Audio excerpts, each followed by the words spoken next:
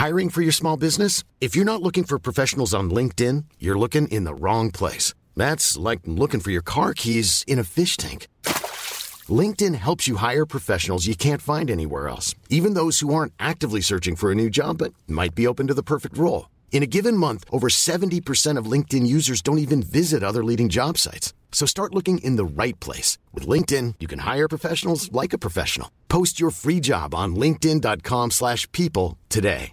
Burrow's furniture is built for the way you live. From ensuring easy assembly and disassembly to honoring highly requested new colors for their award-winning seating, they always have their customers in mind. Their modular seating is made out of durable materials to last and grow with you. And with Burrow, you always get fast, free shipping. Get up to 60% off during Burrow's Memorial Day sale at burrow.com/ACAST. That's burrow.com/ACAST. burrow.com/ACAST.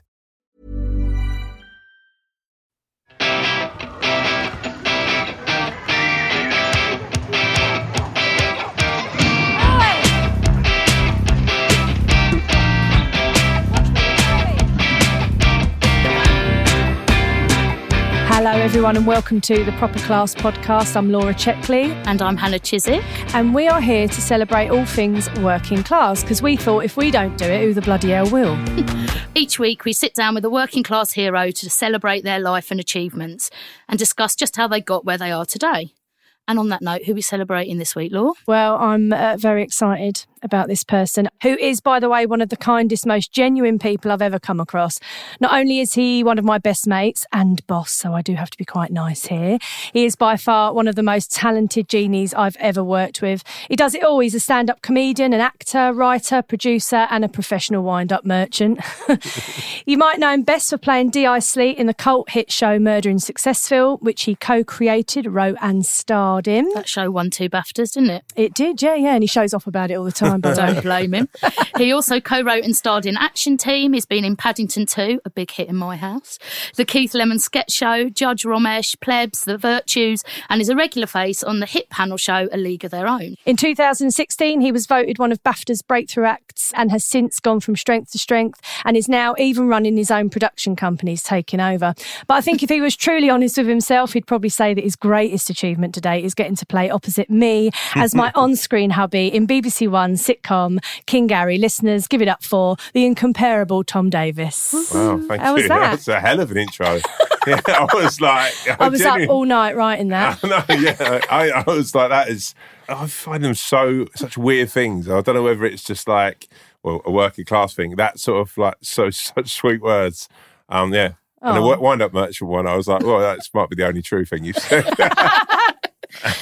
So, Tom, each week we start by asking our guests if they would mind taking us back to a place that, or a time that has a real meaning to them, somewhere that has a connection to your working class past. So, if you're able to take us somewhere, where would you take us? And I think it would be my gran and granddad's flat in Sutton. It was above a camera and photo shoot, like a sort of photography shop at the bottom of Sutton High Street.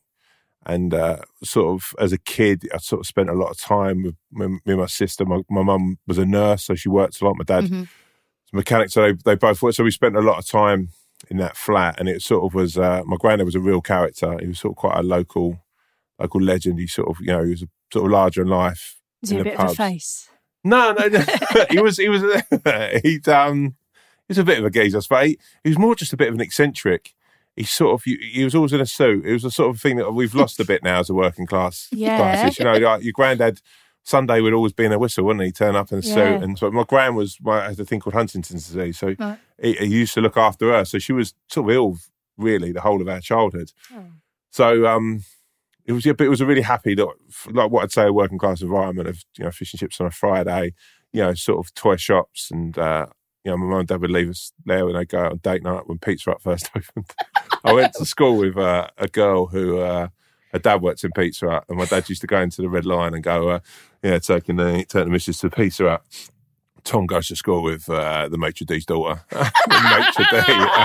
Maitre d' Pizza Hut. I used to love, by the way, Pizza Hut buffet. Oh, come on. That was the bacon bits and the blue cheese always really stick out for me. Like, this is the whole thing, like, and I was like working on building sites at that time, And if you were coming up to work uptown, which was you were doing a lot, you know, you'd have to just, it would literally live off Pizza Hut, McDonald's, and then like on a Friday or whatever as a treat, you got to Chinatown.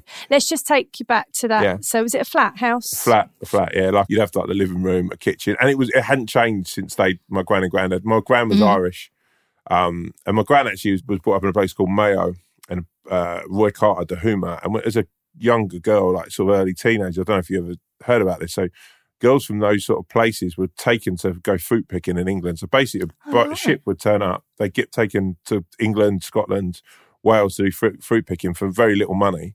And then at the end of the season, they get sent back to Ireland. So it was almost like a weird sort of, not slavery, I wouldn't say, but it was a weird sort of, so she'd sort of come over and done that and then met my granddad. And I think she escaped. But where my gran was from was a really impoverished part of Ireland. It was all, there was no money there. There was no trade. There's an interesting guy there. They put an airport there because there was a sort of sighting of Lords, and so basically they put this airport. But before that, when my gran was younger, there was no trade. It was sort of like just a massive sort of like unemployment was one of the highest rates in Ireland. So yeah, when she came over, it was like a lot of people sort of like first generation, and so it was a very like. My dad was brought up with no money at all. They were really sort of genuinely very, very poor.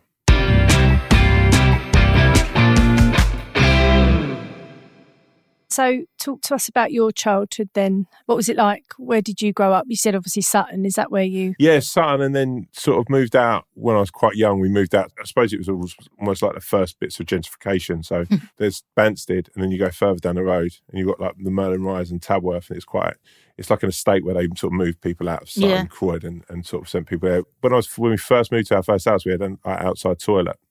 Did you? Yeah. So our first house that we lived in had that, and then my dad built a knackered old extension himself. He's not a builder, but he built like this extension, and then we had an inside toilet. And so we grew up, and it was, I suppose, we didn't have a lot of money, but I had a really, really happy childhood. I think that's the thing about, and it was a thing I was really keen with Kingarowen. It's a thing I'm really keen of. I think when we portray the working classes on screen and on stage and whatever, we have to be really careful not to make it always feel like desolate and desperate. Yeah, bleak. Because actually, it's a fabric of this country. Is I've said this before, like with my granddad, one of the proudest things, he was a war hero. He had Medal of Valor, and he came back, and he always said it's like when people used to call him war heroes, he was like, I wasn't a hero, I was a kid, and I was sent away to go and fight. And I had an amazing childhood. We didn't have much money, but I grew up in a really supportive and loving household. I was quite a naughty kid, I guess. I had ADHD, I was dyslexic. I wasn't necessarily like academic, but I had two amazing parents, and I had a really good work ethic was pushed down, and that sort of, that having to sort of watch my parents and how hard they worked. That my mum, would be out all the time working. As a nurse, she'd sort of do as many shifts as she could, and then sort of split with my dad almost like, the parent side. My dad would, ran it sort of, he had a sort of a shed that he ran a mechanic's garage out of, essentially. Oh, amazing. But then also grew up, in what was a really sort of diverse, like, a lot of Irish, sort of like that Irish side of my family is very tight, very close. And my dad's best friend growing up had all the Chinese takeaways around Carshalton and Croyd and Sutton, Willie. So we used to go to like Chinese New Year up at One Keys. So it was a really diverse and amazing childhood. Where I spent my childhood in One Keys. I literally love it. You just mentioned One Key. My dad was always like, we'll go One Keys. Oh, mate, it's still... Have you never been? I went just before lockdown. It's the business. It's amazing. It's like, it's really cheap. So you can go in there. Beyond cheap still. And I still... A few quid for dinner. Number one, they don't talk down to you and make you eat with chopsticks. They're quite happy to give you... I can't use chopsticks. I think that's such an interesting point, because that thing you're saying about like working class environment, I think a lot of the way that working class are portrayed as well is that obviously that's where a lot of prejudice lives, and that's where a lot of prejudice comes from. But in my experience, the most diverse areas are often the working class areas, because that's where immigration tends to settle, and my family were an immigrant family in the same way, my dad's side, and that was very working class mixed. My dad's family were a Jewish family, and next door they had another immigrant family, but they were Muslim family, and up the road, and that was all quite easy side by side, no dramas. You know what? I found one of the most interesting things about sort of diversity and sort of in a sense like racism. And I think where we are at the moment with Black Lives Matter and stuff was that people were unaware of racism in sort of, especially in our industry, to be frank. I sort of thought it was like when people were like, oh, I didn't think there was racism that went on in this country. And I was like, really? That's like, as a kid, totally I went to football with like a group of lads and you know, two of the guys I went with were black, and you'd know what racism was. You see racism towards them. Just going back, how was school for you? Awful. Well, no, I love school. I was awful. Did you see it through? I feel like you didn't. No. I left early. Yeah. I left with nothing. I was like sort of what I am now. I got teachers genuinely quite liked me, but I was really loud and disruptive. And I sort of tried, but I was sort of dyslexic. You had ADHD as well, right? But that obviously wasn't. No, people didn't know what it was then, and so I had no chance of paying attention. Plus, I should have worn glasses, but I didn't. So you know what? I sort of was a bit oblivious to what a nightmare I was. Really, I enjoyed it. I enjoyed things like. I enjoyed drama. I enjoyed sports. Did you know what you wanted to do? Did you know that you wanted to? Sort of what it. It's a weird thing. I wanted to work on building sites. Yeah. Is that because that's all you knew? Because the family had or mates were? Well, I had no interest in cars, and that's what my dad did. Right. I saw my mum was. I didn't want to work as a sort of like nurse or an hospital because I spent a lot of time with my mum. Like she worked at the Children's Trust, which deals with like kids who are sort of quite heavily like disabled, and you know. Yeah. So, and like incredible work that she'd do, my mum. So I sort of never really had any intention of following that. And when you're growing up as, I suppose, a male in that environment, it always felt like building sites were a place where you sort of would like have a lot of fun.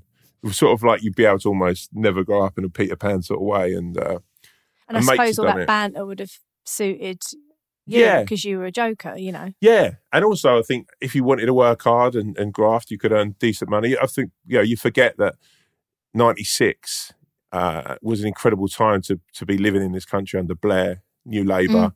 We were a massively fast-growing country, and to be working on building sites, London was just growing. And so you had the opportunity to earn pretty good money. And there was another thing, like when you talk about working class, and I first came into this industry, people I think thought that I came with a bit of a cap in my hand, and it was always like sort of some people joke about, oh yeah, he was a builder, but I couldn't believe that I saw him driving this car. And you have a fucking home, or you know someone who's got a house, and if you've ever had work done to your house, you know that builders aren't fucking cheap. No, no. Never ever gone, I'll do you a favour. Like, so there's money in it, and I think that you could see like the change, and my dad talks about it, the change of what the working classes were, Thatcherism and whatever. Not my parents are both very liberal, but people, I think your family was a similar law from what I know, but people, the ambition of the working classes, it went from being, it wasn't like a sort of something to be ashamed of. It's sort of like, no, we can, we should have this, we can have this, and there's not a reason. I think Blair was a really interesting thing with Tony Blair. I think, from whatever happened later down the road, there was like a real feeling of actually, no, we can, in a more positive way than probably Thatcher was. It was more like, we're due this. So that was your first job out of school, yeah? Yeah, I did building. I worked in like a shop for a bit. I worked in retail. I sort of always went back to it. But, then I trained as a chef. I worked at the Connaught. Did you? Yeah. What's the shittest job you've ever had? Cleaning tube trains with, at the end of the night, like in the early hours of the morning with like a jet washer. I say shit. It was disgusting. But yeah, I quite enjoyed the jet washer. How did you do that? How did you get into that job? Mate. Just a mate. So I worked on building sites, and that was the thing that was always a consistent. But then I always was trying to do something else. I was sort of like, I'd go back to it, but whether it's the attention deficit disorder or like it was, I'd get to a point in my life, and maybe actually it was a bit of not depression, but it was a bit like this is so Groundhog Day. Yeah. What can I do? And that's the thing I think as well. I was so I was never, like I say, I was never particularly academic, but I never had I can't do this attitude. I was, and still have that. I still believe that anyone can. I still have a work outside of work. So like people are always amazed that I teach, that I go off and teach. I finished King Gary, finished filming, went straight to teaching, actually with you, Hannah, because that's it. I'm so constantly, it's just, I've got to keep earning, I think that's just even a work ethic thing, isn't it? Going back to what you're saying about your family, I just never thought of not working as an option. I never, like, even, particularly in our industry, and this isn't a criticism of people, but you'll get people who like go, yeah, I've had a few months of, and I just, we are, like, as soon as we see even the smallest gap, a couple of weeks ago, right, let's do this, let's do that, I've just always, I don't know. It's in my family, it's like you can do what you want, but you work. You have to work. And people will say about me and James DeFrond, who's like my business partner, my best friend, and like, from very similar back. Well, we grew up together, we've known each other since we were 14. And people say about us being prolific, but I could never understand why people like. So when we finished King Gary, I wasn't like, I'm going to have like 2 months off and go to fucking the Seychelles or Dubai. I was literally in a writing room writing the next project because I think like that's the builder mindset. That's the mindset of being like, mates of mine who do like refurb a house or whatever, or sort of go and do like someone's bathroom. They don't go and do the bathroom and then go, oh, well, that's it, I'll have 2 months off on holiday. No. They're like, right, shit, I've got to book up your time. And it surprises me. And then, so when we first did like Morgana show, or when I was first doing stuff, I sort of was still going back and dipping my toe into building. It was still even when I was first with my wife, first series of Murder and Successful, I was still doing bits because I had to. Because it doesn't. You might not work for 3-4 months. How are you going to pay your bills? I guess there's people in that industry who are fortunate one way or another that don't have to do that. Yeah. And in any industry, I think. But I think that's the making here. Get a trade. You can always go back to it. Yeah. So I had a ticket as a scaffolder. So I was like, well, I can always go back to that. And that was my preset when I sort of started this journey off. I was like, I never had any ideas of grandeur. I was actually pretty seriously. I look back now and I was drinking a lot and I was not in a good mindset space, and I split up with someone I've been with for a long time, and I was like, I need to do something that's different than this, because otherwise I'll be 60 or 70 and I'll be one of those people sitting in a pub going, what if I'd done that, or what if I'd done this?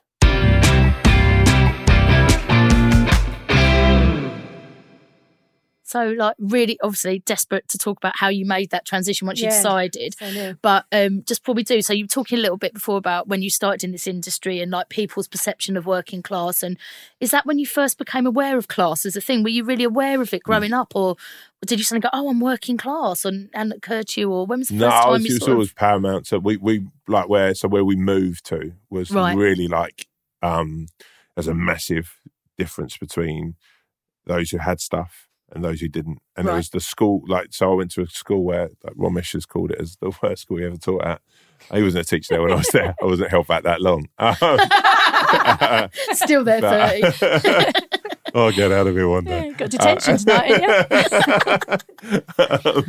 but all the schools around it were private schools and schools. And I think when you grow up in sort of what we're supposed to call suburbia, like where you go, there's a real distinction between people who have and people who have not. Yeah. I think that. So, and also when you're getting on the tube and you're in a t-shirt with a hole in it and you're covered in dust or dirt and you've been working with your hands, and there's always going to be a class thing.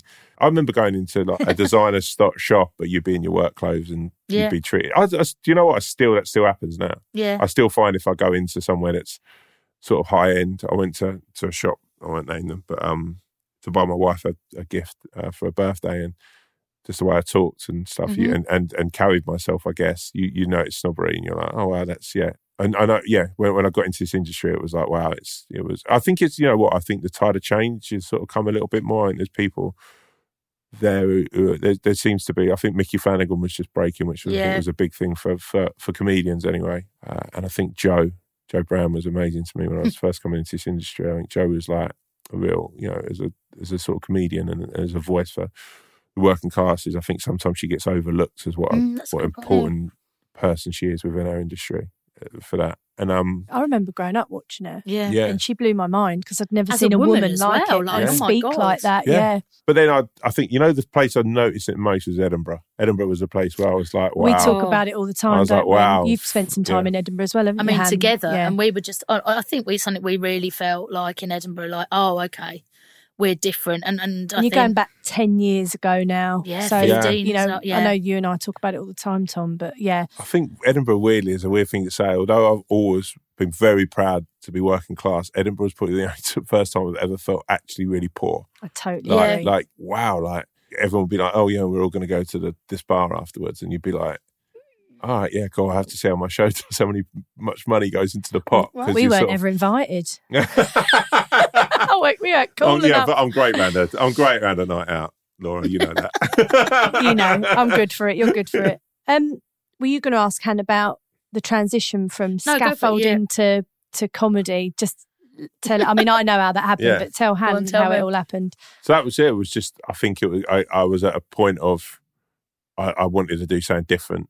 I'd sort of done what I was doing for so long. And then I gone to the Backyard Club and I saw Mickey Flanagan and Ricky Grover, and I was like, oh, wow. You know, and I'd sort of like, comedy had felt like a bit of a shut door, I guess, in the sense that there was sort of like, it was probably more sort of middle class, I suppose, a bit more clever at times. I just didn't feel like I was necessarily, I'd ever seen anyone like yourself. Yeah. And then watching Mickey, I was just like, wow, he's just talking about stories that I know about and a world that I know about. And I sort of signed up to sort of just do some gigs, and I went to do a comedy course, and I was like, I'm going to do that of a weekend. I went along, and just it was a really bad working because it was a sort of quite a middle class sort of guy who's like, you know, I don't want to come down because I've got a lot of good friends in middle class, so it's a bit. I don't feel like we should be bashing middle class people, but he was the sort of guy though who was like very much and he wasn't funny, and he was trying to tell people how to be funny. And I sort of was questioning it. I remember, like, as a kid, my mum often says, like, when we had a teacher who was a bit sort of like, sort of thinking outside the box, kind of a bit wacky. And, like, there's a parents thing, and they all came along, and he was introducing himself. And he turned around to the whole class, and he was like, you can see a lot about a person just from what they're wearing. For example, I wear a lot of silver. What does that say about me? And I put my hand up and said that you can't afford gold. And that sort of thing has sort of stayed with me of like, so this guy was like telling us how to be funny, and I was like, he's just fucking not funny. And then I went up and just like told a story about something that happened in a building. I like shat myself on a building site, and everyone in the class is laughing, and he comes down and you could see him sort of grimacing, and oh, if you did this, and I was like, well, no, that was better than when you're meant to be the fucking teacher, mate. I had a chip on my shoulder for a long time, by the way, with that working class thing. And that's why I sort of say now, I've worked with a lot, you know, middle class people, and some of my best friends. And I think, but when I first came to the industry, I was like, talk down to me. Yeah. And then it was just work. It was working really hard as a scaffolder, doing sort of 6 days a week, and then finishing early, and then going to, wherever to do a gig, and just traveling around and gigging. And doing it as much as I possibly could, because I think that's where the difference comes in as a sort of working class comedian, and like where you say about yourself as, and both of you guys as still having jobs. It's that moment where you go, I'm going to jump off here. And the first time I did it, if I'm honest, I jumped off too early and ended up in a place where, me and my wife now, we lost our flat, and we got sort of diddled by one thing or another, and ended up back living at my mum's, and which was it's a miracle we're still together. So there was no sort of like safety net. And when we first made Murder successful, that first series, me and James were both bumping the train. So we don't, there was no like nest egg that's waiting for you. So but then I was so bloody headed. I was like, I'm going to make this work. It's like, it has to work this time. And I think actually another working class thing is the amount of people who are like, oh, fuck off, mate, you're never going to make it. Yeah. You've got no fucking chance. Like, there seemed to be a lot of that. There was a lot of people, you'll be back doing this. You'll be back on a building site in no fucking time. Yeah. And I was sort of really conscious that I didn't want that to happen. I was not because I didn't want to do it. I was just like, the fear of getting up, and people go, oh, it must be so brave to get on stage. And I was like, yeah, but the fear of getting up on stage is nothing as bad as having to walk back to a load of guys again. You've got a week's work to go down a goat on a fucking Sunday. Yeah. Anyone got any work going around?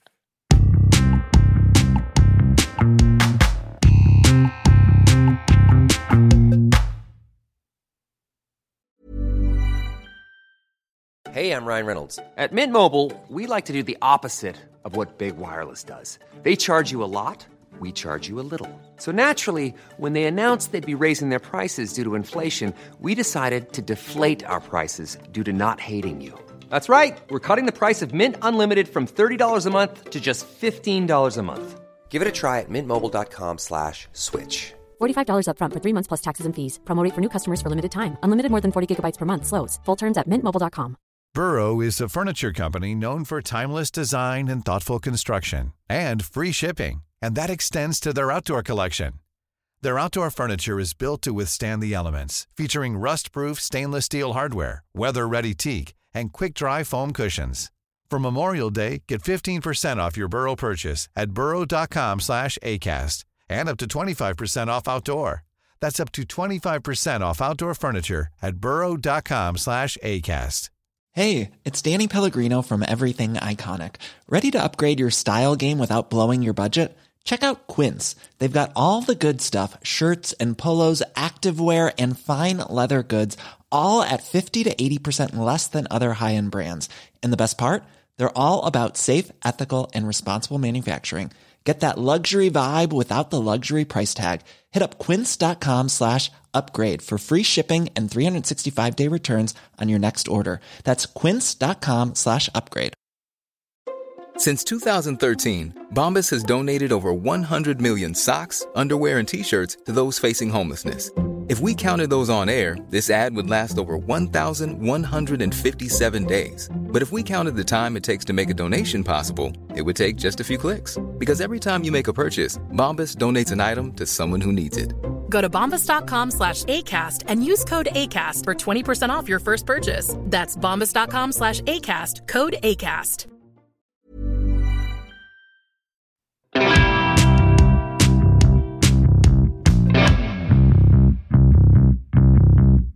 So, Tom, how did your relationship with James first start? For the listeners, James Defrond is the director and co-writer of King Gary. James was really supportive in the stand-up. He was probably, I'd sort of go as far, and I don't want to get too emotional, but to say that I don't even want to think where my life would be if it wasn't for James. Like, genuinely, I think, as a person, he's probably the most giving and most amazing person I know. So he was just very supportive with it. James is the only person who I think could see something, and the only person who was like, you can't, because my first stand-up was like trying to be like really cockney Danny Dyer, and he was like, you can't be that guy. You got to be you, and you got to be goofy, and you got to be lovable, and you got to be this thing. And so our friendship sort of goes far beyond the world of comedy anyway. And what we do is, as work, we've both been each other for a lot of darker, sadder times and whatever. That's the friendship, which is, the most important thing. Mm-hmm. But actually, as working together, he's always seen something. Even when I couldn't see it myself, James would always be like, and he turned up at every gig I did, like literally, like, so he was working at the time, he was producing shows and directing stuff, but he'd turn up and then weekends we'd go out and we'd shoot stuff together. And the shorthand became really strong, like, between us, and the vision of what we wanted. That's the thing I think that people, you don't want to sound like wanky with this, but we had a vision of what we wanted to do, the kind of comedy we wanted to do, which was Murder and Successful and King Gary. And there's a sort of that the stuff that inspired us that we've subsequently sort of gone on to push. But yeah, it sort of was, I think, in a pub one night, I'd sort of said, I want to go, and I'd been out with other mates and saw it, and I was like, I'm going to do it. And he was like, yeah, do it. And let me come along and watch, and I'll give you some notes. And the journey was sort of set, really. It was a perfect time for him because he wanted to direct stuff. So we would go out and we'd write like sketches together, and I'd be on a building site and texting him from an old Nokia, like ideas of jokes. And it was really organic to where we've come now. And it's just the thing I'm proudest of. It's amazing. It's that friendship is that we are the way we are still, and we still make each other laugh. And that you're getting to have that journey together as well. Such a lovely thing, isn't it? Really? Yeah, it's important. Me and Han always talk about humour being really prevalent in the working class. Why do you think that is? I'm obsessed with like that Jewish working class. I think they're like incredible. So on top of everything else, we don't know who like my granddad's dad is. We have no idea who that is. Brought up around East London, and so that my dad spoke to someone in the pub once, and they're like, "Oh, they're probably Jewish." And now my dad was like, "Oh, right, yeah, that makes a lot of sense." Yeah, no. So my dad's sort of like, it's a beautiful thing actually. So my dad's basically obsessed with the fact that he might be sort of like quarter Jewish, quarter Irish, right? And then someone in the pub said to him, "Why don't you just get one of those DNA tests?" And he went, "What if I'm just English?" Oh, he just didn't want to be disappointed. It's so much better thinking that you could be this, you could be that, you could be anything. What if you're really disappointed and you're just fucking English? You know what I mean? It's like nice to think. And I'm with him. I'm like, I don't want to know. I'd sort of like, I like the idea that you could be, Yeah, because there's stories of like, my granddad was brought up in a workhouse and, he was a French-Canadian soldier, or he was a Jewish businessman who had like a load of like whatever shops. And so it's like, you kind of don't want to know. Yeah, but that's also the humour of it, right? Humour has to be prevalent. It's what me and you deal with. Me and you, our friendship is now, I'd say, one of my, deepest friendships. But me and you always with right. like... yeah, sure. I'm joking. But with our... But what you've just done there, me and you will always make a joke about stuff. If we're ever going to talk about anything deep, I know Laura's got a problem if she comes in and makes a joke and then a bit later will tell me that like, something's happened in her life. We definitely say that. Like, we have laughed. We always talk about this one time when Laura was like really, really heartbroken. She was telling me about it. And it's one of our funniest moments because we were in the queue at Morrison's and she was sobbing and we just started to laugh. I do like a roast chicken in my hand. Yeah, a hot roast chicken. Like a whole one. A hot roast chicken. You'd be like, oh. And we were just... hysterical. We're like, we've got hot roast chicken in our hands in Morrison's. It's got us through everything, I think. And I know for a fact, like I walk along and I think, Law find that funny. Yeah. Nothing. A sign on a shop or a but turn it'll of often phrase. come out of the lowest points. So like you said, it's often always comes out of the lowest points. Yeah. We just talk know about that about laughing at your dad's funeral. Do you remember going, oh, that was a funny day? And of course it was. Yeah. It was a tragic day. But I think of all those, I always think of comedy as a weapon, of a way of getting through things, as it being a survival technique and one of the great joys Most of life. comedians are, aren't they? It's like survival. I remember my granddad saying when he talks about the Second World War, and I remember sort of like someone asking him about it, and it was it was a laugh. And he's just saying like, well, it must have been, because it was like a pretty tough time, but working class lads, it's a bit of a beano with a bit of fighting in between. I think, it's that British mentality, right? Yeah. When you haven't got anything, it's the thing. That's why most of us were brought up with the television, probably more than other classes. Yeah. Sort of in my house, the TV was always it still is. Do you know what I mean? It's bad, really, but. Always on in every room. Yeah. In every room. That's we have radio in one, TV in one. It's like, right, we're doing roast beef for dinner and we'll have like the golf on for it's the TV's constantly on. I think that's the thing that I'm proudest of when it comes to King Gary, is that thing of it's become a show that it seems like the family sit down and watch, and like with Fools and Horses and Dinner Ladies, and me and Laura, like I think that's the thing that when I met Laura, I was, not to sort of big right to it. It felt like a kindred spirit, and the basis that she sort of had the same ideals that I did. Like, I've never worried about being cool or the hip thing. It was never. That's what I had to be too concerned about. No any choice in it. But it was like with Laura, I found that I was like, oh, I've got that person now who seems to have those same ideals. Yeah. It just has to be funny. It doesn't matter if.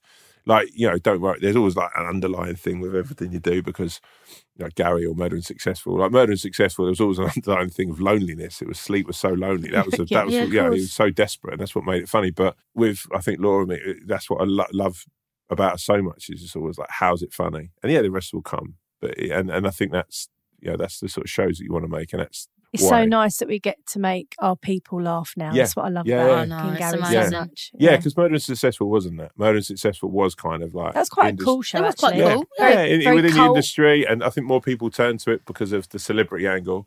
But Gary, the thing I love most about Gary is just like, everyone can watch it together. And like kids love it. Grandkids, When you see like kids doing like Laura's dance, or like when it was Halloween and loads of women had the eyebrows done and stuff. Get videos all the time. Only you would become a Halloween style icon. I know. Yeah, she's a style icon. Only on Halloween.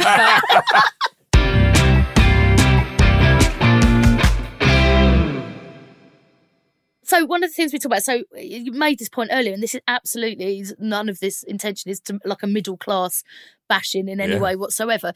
But I think one of the interesting things that me and Laura talk about loads, particularly I suppose because I'm in the theatre, which I think has got even more class division in it perhaps than TV, but is that we still carry with us perhaps a bit of an imposter syndrome. And do you think you still have that even after the level of success that you obviously have? And massively more now than ever. I think that's grown.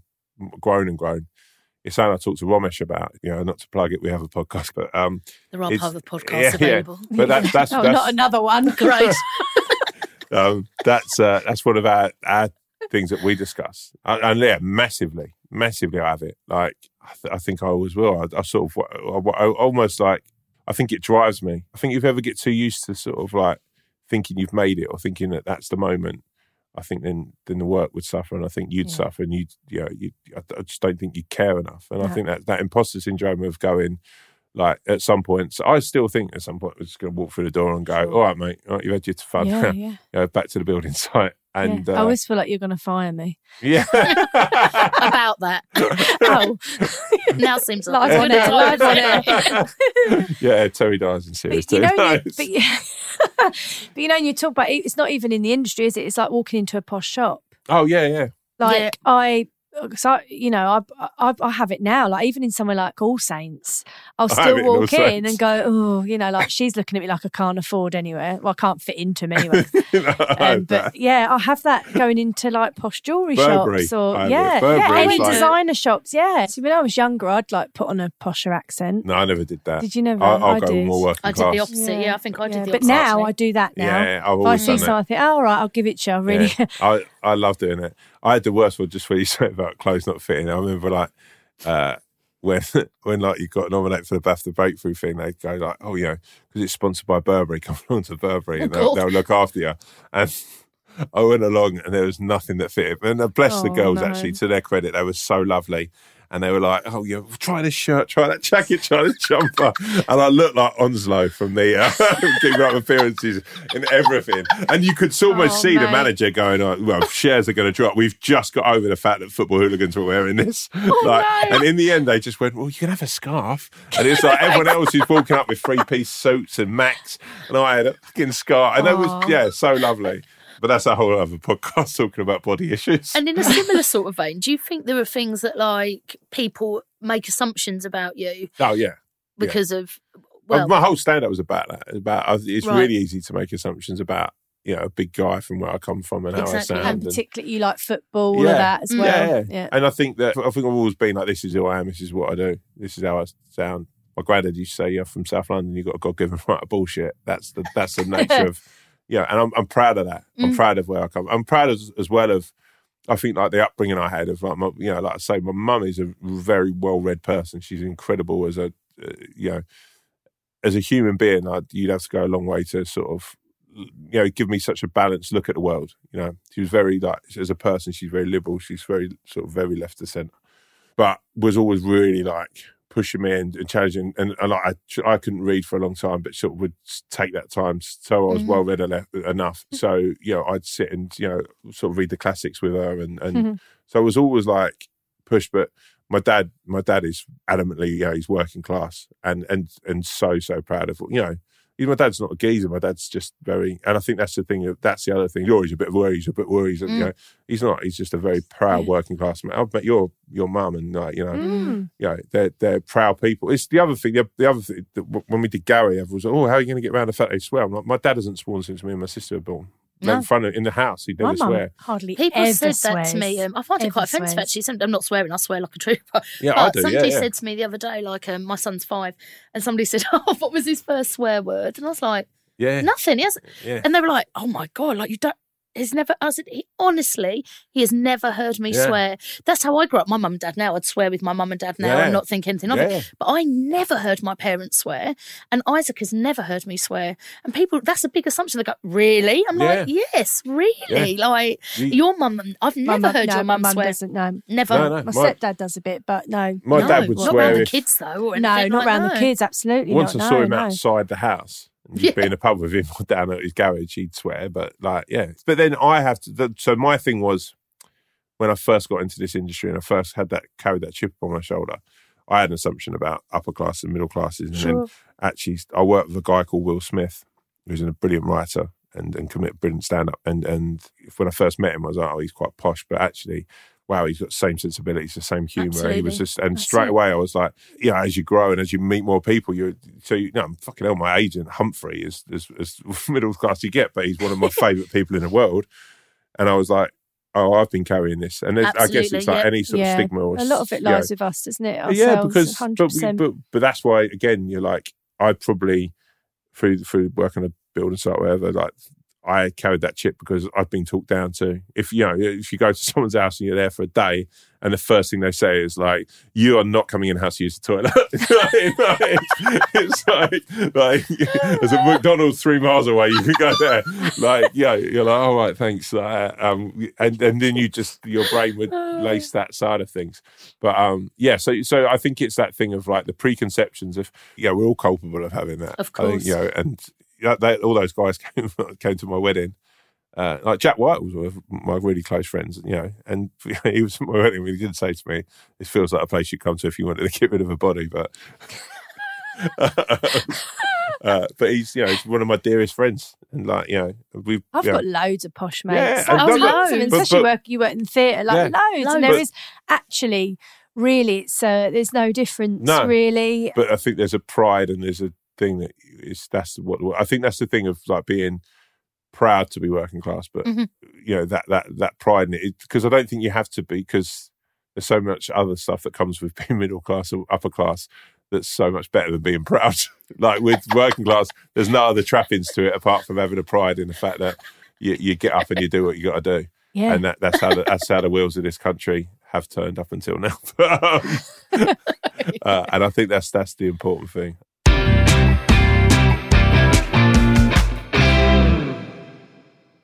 So I read this article a little while ago about working class people saying what they thought as kids was posh. Yeah. And mine was definitely, I thought you'd made it if you got a soda stream. That's like my mate Harriet had a soda stream. And was like Harriet posh? She was like probably, more mid. I mean, she wasn't posh. Looking back on it, not really, but I thought she was quite posh. She had a soda stream and the man used to deliver like the soda stream. Really? Yeah, you could get like a soda stream man would come and bring bottles of the, wow, I don't know, syrup, I suppose, or something. So I was just wondering, like, when you were a kid, what did you think, oh, that's posh, or what did you like? I suppose like a soda stream would have been, it's a weird one, isn't it? I think as a young boy, I suppose trainers were like, I think even now I look at it and think I've probably got like a problem with it now.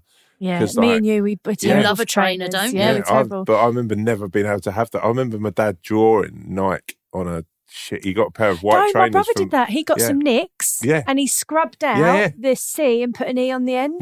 So my dad went to the market and got just white trainers and drew the Nike tick beautifully, really like calligraphy shit on these trainers, and like I got absolutely ripped to shreds. And I was taking a girl to cinema. And I took her to see, do you remember the film Alive?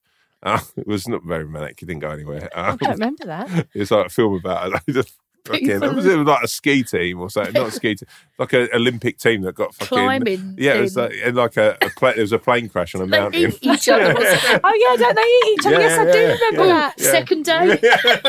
Sitting there in a pair of trainers on. Naff jacket and a pair of like fake Nike trainers. Yeah, so I think it was people who had like really good trainers. And I became obsessed, like even now. I have an obsession with like my wife is like, you don't need this many clothes. And I think because you can in a way. Yeah. Also that is a massive working class thing of like, you might have like 50p in your bank, but you'd be going out like looking at absolute bollocks. It's better to go in somewhere and not have money for a drink because you spent it on like a good clobber than actually sort of like, and that's something slowly now that I'm trying to get out of my psyche. Yeah. Of being like, because in the end, no one cares. And actually, I'm in a place where actually I wish I'd invested more. I wish I bought a house earlier in life. I wish I'd done this or done that. Yeah. Like building sites were terrible there's a joke we used in Gary, but for fashion, like you'd only ever see each other like dressed up once a year, and that was at Christmas, right? And so Christmas people would start saving in about May for what they were wearing. Do you know what I mean? Because and I remember wearing a YSL jumper. And really being proud of me, I look the bollocks in this sort of thing. I look really good. Like, there with a pair of Patrick Cox, little bit of Levi's, bowling into town. And basically this geezer come up and he went, you know what YSL stands for, don't you? And I was like, yeah, Yves Saint Laurent. And he went, you sad loser. And then the whole place just started going, you sad loser. You sad loser. And it was like baby blue, and I just sort of spent the whole night just like, So, listen, we're coming to the end of our celebration of you, but before we finish up, we'd just like to ask you who you would like to celebrate today. So my mum and dad, I think like there's two people I'm pretty proud of who I've become, but I'm sort of proud of them. Like most sort of thing that I sort of go back when I was 16, my dad had a sort of accident, a car accident, and my mum had to take over the business, had to take over the house, take over everything. And I think in a really weird way, like that was the first time I've ever seen my dad able to be quite weak and looked after, and my mum being like incredibly strong. But also it was a time when I looked at two people that were there for each other no matter what. It was a really beautiful thing to see them coming together. And I remember my dad saying a thing where, that he was like, they were like trying to say about having reconstructive surgery on his face and, and plastic surgery. And he's like, I don't need that. I don't need to be attractive. I'm married. I've got my wife who's going to love me no matter what. And I think that ethos, that love that they have between them, but also that they've shared with me and my sister, I think that's the thing. And like I look at, we didn't have a lot of money growing up, and we didn't have, all the fancy things, but it was a place of love, and I think that's hopefully something that I think has made me not performer or whatever. It's made me the man I am, I think, today. I think that's the most important thing. Amazing. That's so lovely. And sorry, what's your mum and dad's name? Celia and John. So we're going to be celebrating Celia and John today. Oh, that's nice. Tom, thank you so much. Thank you. Thank you for coming in. It's been amazing. Thank you. Thank you, Bill.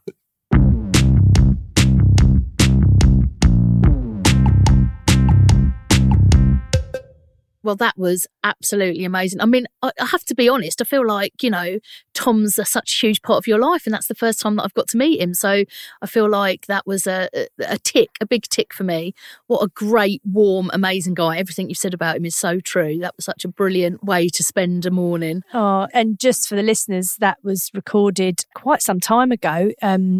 We were going back into lockdown in the October, and we were just about to film the Christmas special of King Gary. But yeah, I'm so glad you both finally got to meet, and just so like-minded. But he's an incredible man, special man and friend. You can, of course, catch Tom Davis on BBC iPlayer, where you can get all of the episodes of King Gary, Series 1 and 2, and the Christmas special. And you can also catch his incredibly funny podcast that is out now on all the places you get your podcasts, and that is the War for Now podcast that he does with Ramesh Ranganathan. So that's it. You can catch us again in a couple of weeks, guys, with a brand new guest. And remember, keep it classy. Oh, God.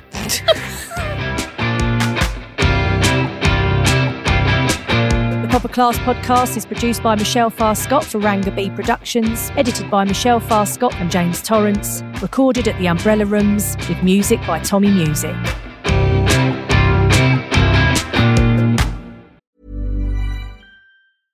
Imagine the softest sheets you've ever felt. Now imagine them getting even softer over time. That's what you'll feel with Boll & Branch's organic cotton sheets. In a recent customer survey, 96% replied that Boll & Branch sheets get softer with every wash. Start getting your best night's sleep in these sheets that get softer and softer for years to come. Try their sheets with a 30-night guarantee. Plus, get 15% off your first order at bollandbranch.com. Code BUTTERY. Exclusions apply. See site for details. Hey, it's Paige DeSorbo from Giggly Squad. High quality fashion without the price tag. Say hello to Quince. I'm snagging high-end essentials like cozy cashmere sweaters, sleek leather jackets, fine jewelry, and so much more. With Quince being 50 to 80% less than similar brands. And they partner with factories that prioritize safe, ethical, and responsible manufacturing. I love that. Luxury quality within reach. Go to quince.com/style to get free shipping and 365-day returns on your next order. Quince.com/style. Hey, it's Paige DeSorbo from Giggly Squad. High quality fashion without the price tag. Say hello to Quince. I'm snagging high-end essentials like cozy cashmere sweaters, sleek leather jackets, fine jewelry, and so much more. With Quince being 50 to 80% less than similar brands. And they partner with factories that prioritize safe, ethical, and responsible manufacturing. I love that. Luxury quality within reach. Go to quince.com/style to get free shipping and 365-day returns on your next order. Quince.com/style. If you want to find out more about Hannah and Laura and why they wanted to do the Proper Class podcast, check out the bonus episode available now.